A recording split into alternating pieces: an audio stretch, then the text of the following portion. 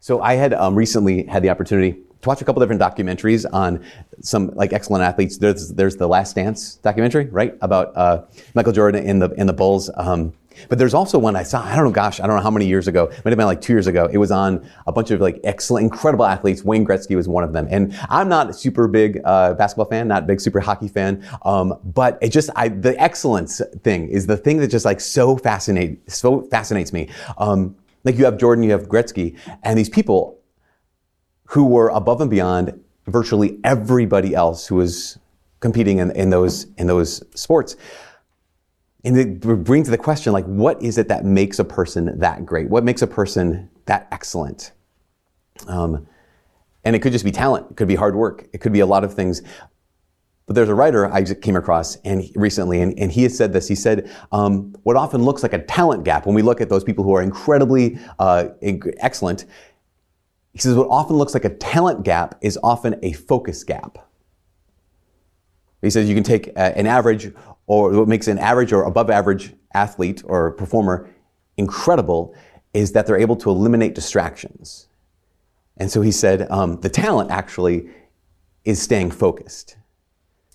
So look, like a talent gap is actually a focus gap. The talent is staying focused. That these people, Gretzky out on the ice and Michael Jordan in the court, they could take it all in. They could see it all, but they could then focus on what needed to be focused on rather than being distracted by all the distractions, I guess. And when it comes to excellent people, I like to focus. I think Peter is an excellent person.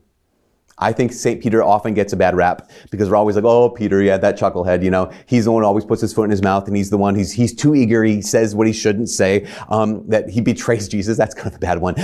Today he sinks. Like, we focus on all these bad things about Peter. Like, again, this chucklehead, one of the two. But I don't think we should miss this. Let's not miss this part.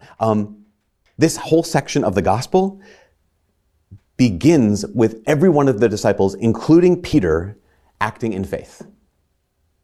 Like the story we just heard proclaimed a second ago begins with every one of the disciples, including Peter, acting in faith. Because why are all of the disciples, why is Peter out in a boat in the middle of the night in a storm on the sea? They're there because Jesus told them to be there. Like that's the only reason why any of those men would have gotten into a boat and gone out at night into a storm on the Sea of Galilee. Because it says that he made them get into the boat and precede him to the other side while he dismissed the crowds. So we have to understand this. Faith got Peter into the boat long before faith got Peter out of the boat. That's so important for us to really wrap our minds around. Faith got Peter into the boat before faith got Peter out of the boat. Because I think it looks like this. For most of us, the bulk of our lives look like that. For most of us, the bulk of our following after Christ looks like this. It looks like here we are in a boat, in a storm, in the dark, because Jesus would have us be there. That a lot of us, I think, are sitting in a boat right now. In a storm, in the dark, in your vocation, in your discipleship, and you're following the Lord for one reason. Because Jesus would have you be there. But I think a lot of us, maybe, I don't know if this is you, but we're sitting in the boat right now and we're ready to get out. Not ready to walk on water, but ready to abandon ship. And that, again, just stop for the moment. If that's you, if you're in that place right now where it's that's how I feel. I'm in the boat because Jesus told me to be here, but it's all dark and it's stormy and I hate it and I want to jump ship.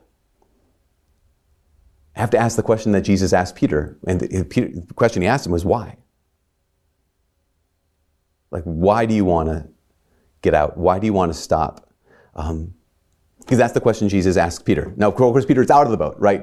And he's walking on water. He's doing something extraordinary. At least, he was just before this, a moment before this. But Jesus asks Peter the question. He says, why did you doubt? And he asks us sitting in the boat the same question. You're in a boat, in the dark, in a storm. Why do you doubt?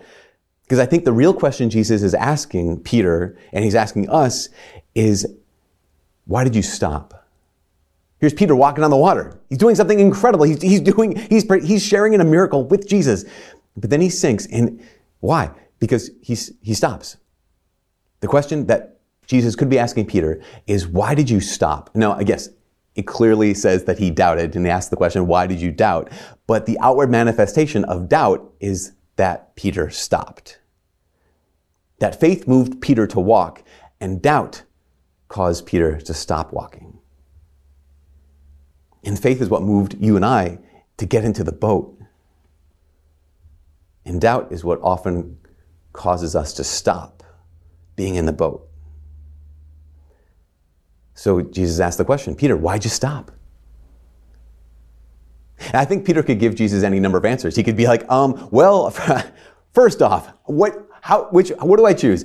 Number one, I'm exhausted. It's 4 a.m. right now. I have been up since yesterday morning because you wanted us to get away from all the crowds. But no, when they showed up, you had to heal them. You had to teach them. You had to feed 5,000 people. We had to be all the waiters and take care of all these things. We didn't get to sleep. I wanted to camp out right on the shore of Sea of Galilee. You told us to get into the boat. And in the middle of the night, in the middle of a storm, I'm a fisherman. I knew the storm was coming. And then also, I'm kind of scared right now. And also because you made me walk on water, my sandals are all wet. That's why I stopped. Like, he could have all these reasons.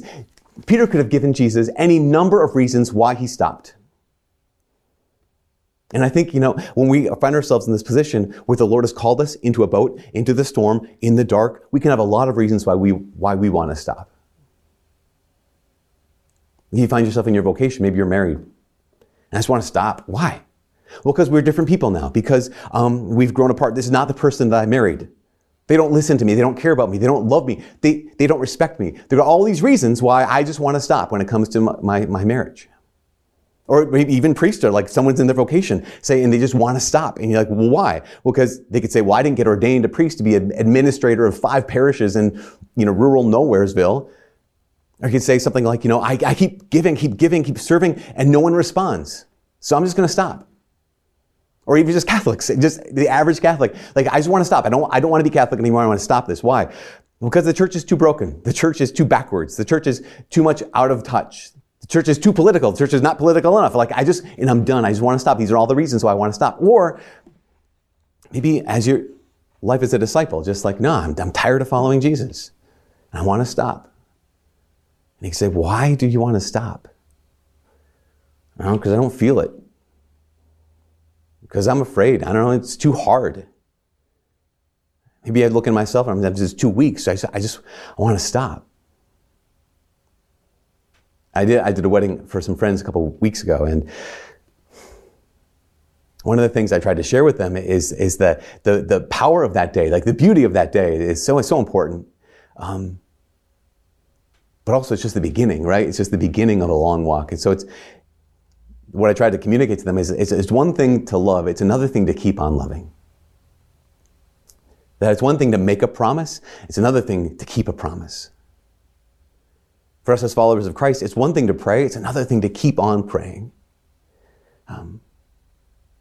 And all Catholics, it's one thing to walk in faith, it's another thing to keep on walking in faith.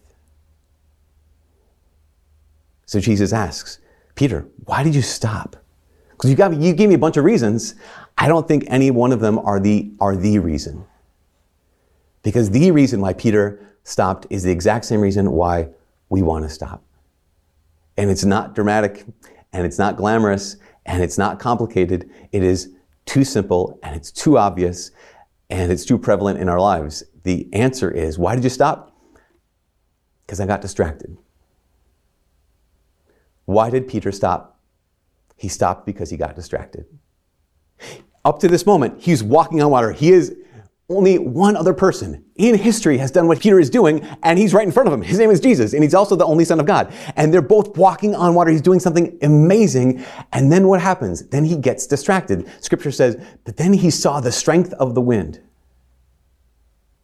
He's got distracted by this. He saw how strong the wind was, and he became afraid, and then he doubted, and then he stopped, and then he sank. And I think that is so, for so many of us, if we're like, I just want to stop. It's why? Because I've been distracted. Distraction steals our focus, and the distraction can steal our lives.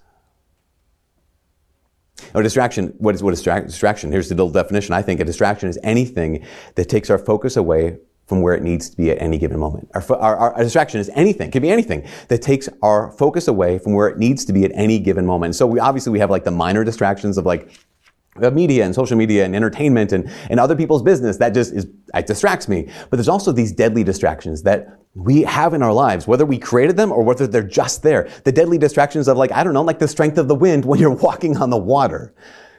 The fact that we live in a really dangerous world is a deadly distraction. I can take my eyes off of the Lord and start focusing on, my gosh, there's not only this one virus, there's a bunch of things out there that can kill me.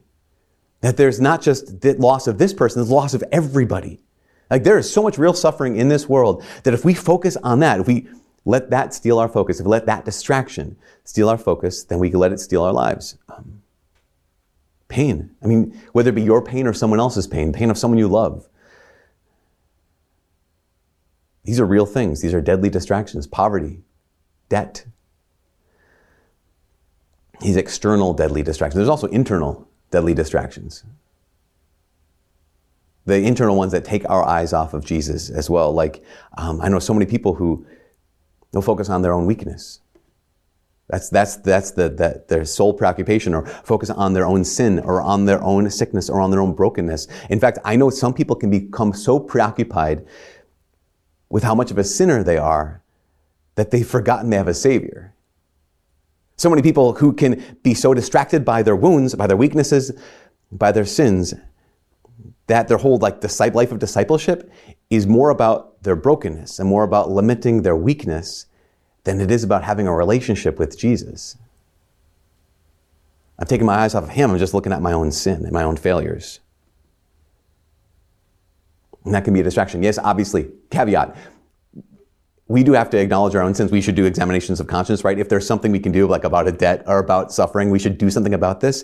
But again, this is kind of a caveat moment, but I think that sometimes we get distractions wrong. I think that sometimes what I think could simply be a distraction is actually where I need to focus my attention. I know this is off the rail, but just a little side journey. We'll take a little side journey. For example, sometimes what I think that's a distraction might actually be where I need to focus my attention. As an example, in the gospel today and last week. Last week, it said that Jesus when he heard the death of John the Baptist, he went off by himself with his disciples so he could pray. So his intention was to pray, but then when he got to the place of prayer, he was distracted by the people and their needs. And he could have said no, my plan for the day, this is a long weekend for me and my buddies, we're going to go pray. He said, no, this distraction, this interruption is where I need to refocus my attention. You see what happens though, after they left, he goes back to the original intention. After they left, he goes up on the mountain by himself to pray. Because again, we have to understand this. Sometimes the work of the moment is not what we had thought it would be. Sometimes the work of the moment is not what we wanted it to be. Sometimes the work of the moment is something other than we had planned on. How do I know what to do then? I simply ask two questions. One question is, can I do something about this? Is this thing a distraction? Is it merely interruption, or should I be still focused on it? Should I change my focus? Is this something I can do something about? And second question is now the right time? If it's not, then it's simply a distraction. And it's simply going to steal my attention. It's going to steal my life. It's going to steal my focus. I was speaking of marriage.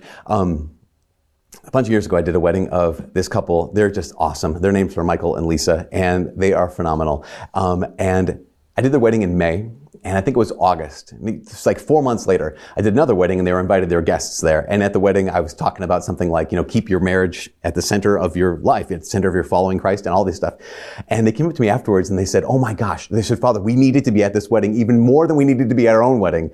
They needed to be at their own wedding, actually. But they said, because it's only been 4 months, and we realized, we were talking about this right after the wedding mass, we've already moved on. We've already moved on to the next thing. It was, okay, we're married, take care of that, good, now we'll just be married, and now work, and now career, and now this, and now this, and this. They said they were already ready within 4 months to move on to the next thing rather than to keep their relationship the main thing.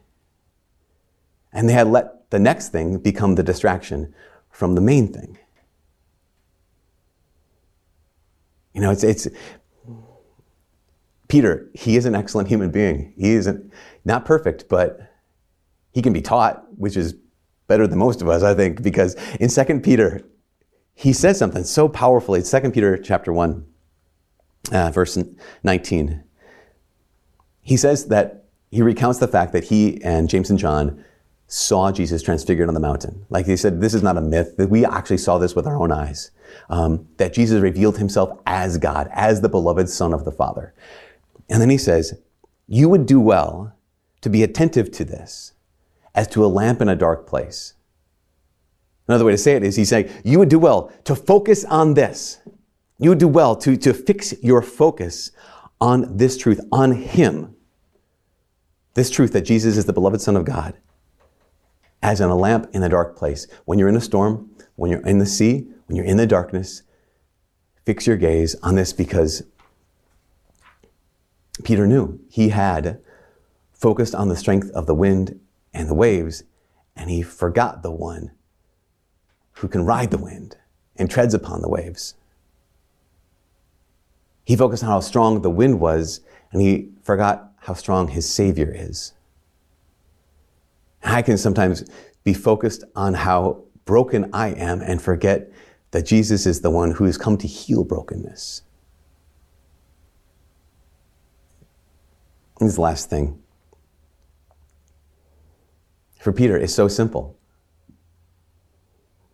All the reasons, why did you stop? All these reasons, no, there weren't. None of those other reasons were the reason. The reason was I got distracted.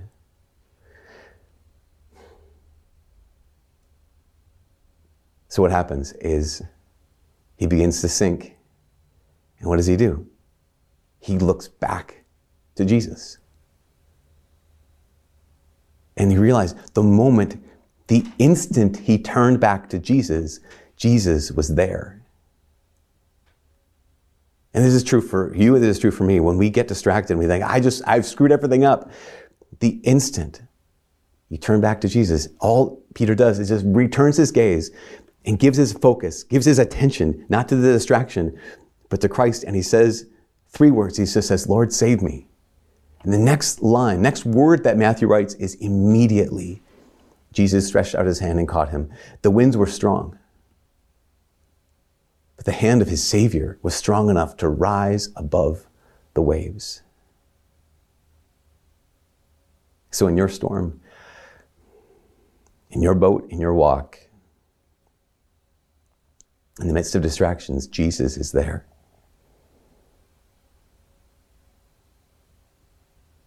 What looks like a talent gap is often a focus gap. It looks like the difference between the greatest sinner and the greatest saint is a focus gap. And I think this author had it right. I think the talent is staying focused and not to stop.